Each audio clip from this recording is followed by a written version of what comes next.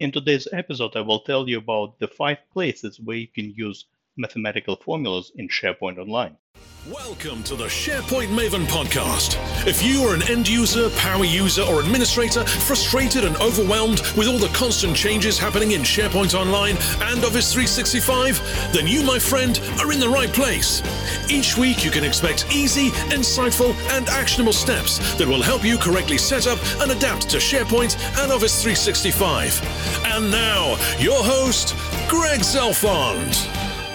Hello again, this is Greg from SharePoint Maven, and welcome to episode number 43 of the SharePoint Maven podcast. So today I would like to talk to you about mathematical formulas in SharePoint, my favorite subject. And by the way, I'm not joking. I was born in Russia and I was lucky enough to go through the Russian school system.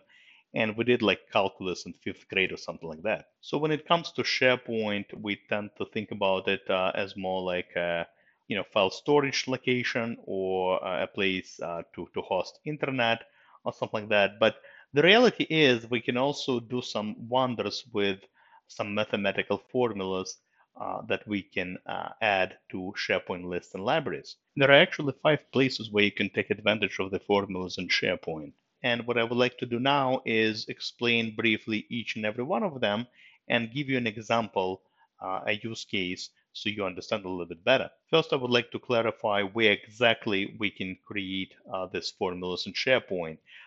We can create them on a metadata column in SharePoint lists and libraries. All right, so very, very important to note. So all 5 cases I'm going to explain to you today are all related to lists and libraries, and to be precise, custom metadata columns that you would create on SharePoint lists and libraries. So the first option for you to take advantage of the formulas in SharePoint is a calculated column.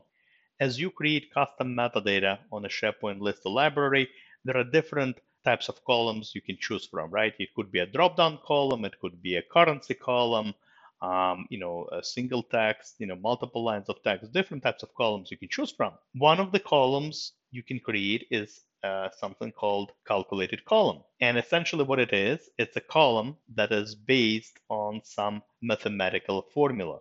For example, let's say you have a document library of policies, company policies, and one of the columns you want to create is called expiration date. But you want this the value of that expiration date to be based on some other column within the same library. For example, maybe you want an expiration date to be 30 days from the last modified date, or maybe it would be 30 days after some other date column you have already in your SharePoint list library. So what you can do is create a calculated column called expiration date, and for the formula, type in modified plus 30. And what will happen is that it will automatically calculate the expiration date for each and every document in case of it's a document library, or an item if it's a SharePoint list, and will essentially present the data accordingly. The example I have given you is pretty simple. If you are familiar with Excel, you can actually create some pretty complicated logic and formulas. But again, I just wanted to use this opportunity to explain this particular use case to you.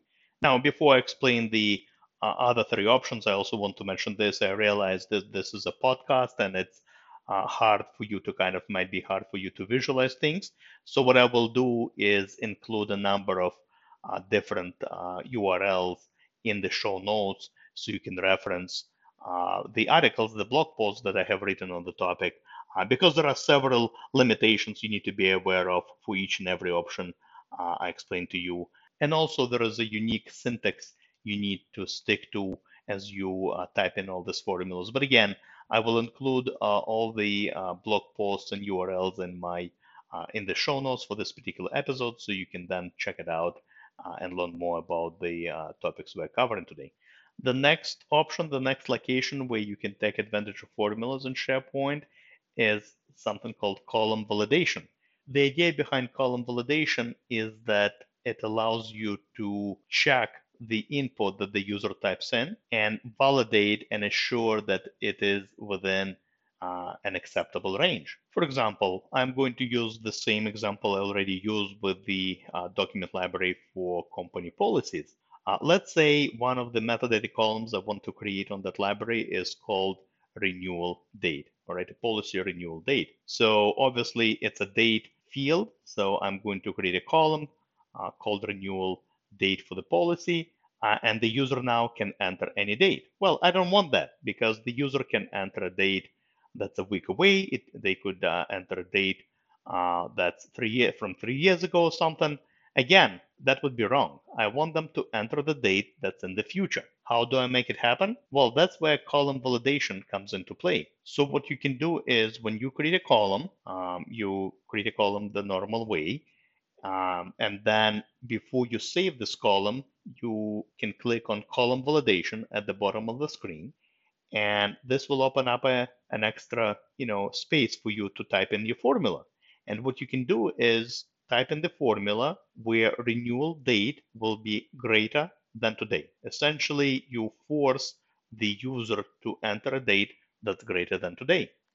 And right underneath that formula field, there is also another field called user message. This is where you can type in the error message, the message to the user, in case if the formula produces a false result. So again, the formula could be renewal date greater than today, and then the user message could be you have to enter the date that's in the future, not in the past.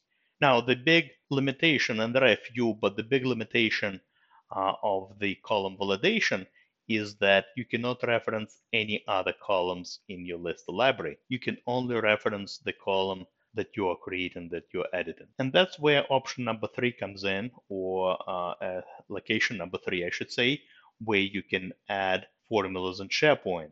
And that's something called list or library validation. What list or library validation is, it's essentially just like column settings, but it allows you to reference other columns in your list or library. Let me give you an example. Again, let's say we have this policies document library, and we have a few date columns, all right? One is the expiration date, and another is called renewal date, all right? Policy renewal date. When users tag company policies with a renewal date, I want to make sure that the date they enter, the renewal date for the policy, happens before the expiration date for the policy. For example, right, if December 1st is the expiration date for a company policy, I obviously want to make sure that the renewal happens before that, so they need to enter a date that precedes December 1st. And that's exactly what a list library validation allows us to do. It allows us to compare the two columns and produce a certain user message in case of the error. So the formula in this case would be renewal date less than expiration date. Now, to access the field where you can type in the formula, what you need to do, because again, this is not a given column where you would be creating this formula at, it would be at the list or library level. So what you need to do, you need to navigate to your list or library, then click the gear icon in the upper right-hand corner, navigate to list settings or library settings, and then from all this advanced settings, you're going to see you need to click on validation settings. And this is essentially a screen where you will be able to type in the formula as well as the corresponding user message. The last location where you can use formula in a SharePoint list library is the default value of a column. This is for situations where you can specify a default value for a certain piece of metadata. Obviously, by default, right, when you create a metadata column and users have to fill it in, whether it's a date field or a text field, by default, right, it allows users to type in or specify whatever they want. But you can also set a default value as well, and you can either specify the exact value, or you can base it on some sort of formula. So for example, let's say I create a column called expiration date. Obviously, by default, my users can type in whatever they want in terms of expiration date, but I can also default it to a given value, let's say December 1st, but that wouldn't make any sense, right? I don't want the same date appear as an expiration date for each and every policy. Maybe in my case, I want the default to be today plus 30 days. So essentially, as users upload the documents, they don't even need to tag it. By default, the expiration date will be calculated for them automatically based on today's date, the date when it was uploaded, plus 30. I mean, obviously, the user can change the value of this date field to anything they wish afterwards, but this is just a default value, the initial value that the document will get. The fifth way for you to utilize formulas in SharePoint Online would be the ability to hide fields based on a conditional formula. This is a relatively new feature within SharePoint Online, a feature you can utilize on SharePoint lists and libraries. And the idea is that you can actually hide certain columns based on a formula based on the value of another column. The use case for something like this could be, let's say, a library of company policies with a number of metadata columns, like a status column, an expiration date column, etc. And the idea is that, let's say, if I tag a policy and I say it's an active policy, the status is active, I do want the expiration date to appear. And if I mark the policy as inactive, then the expiration date metadata field will disappear, and I will not have anything to fill out for that particular field. To take advantage of this feature, you will need to edit the form on the SharePoint list or library.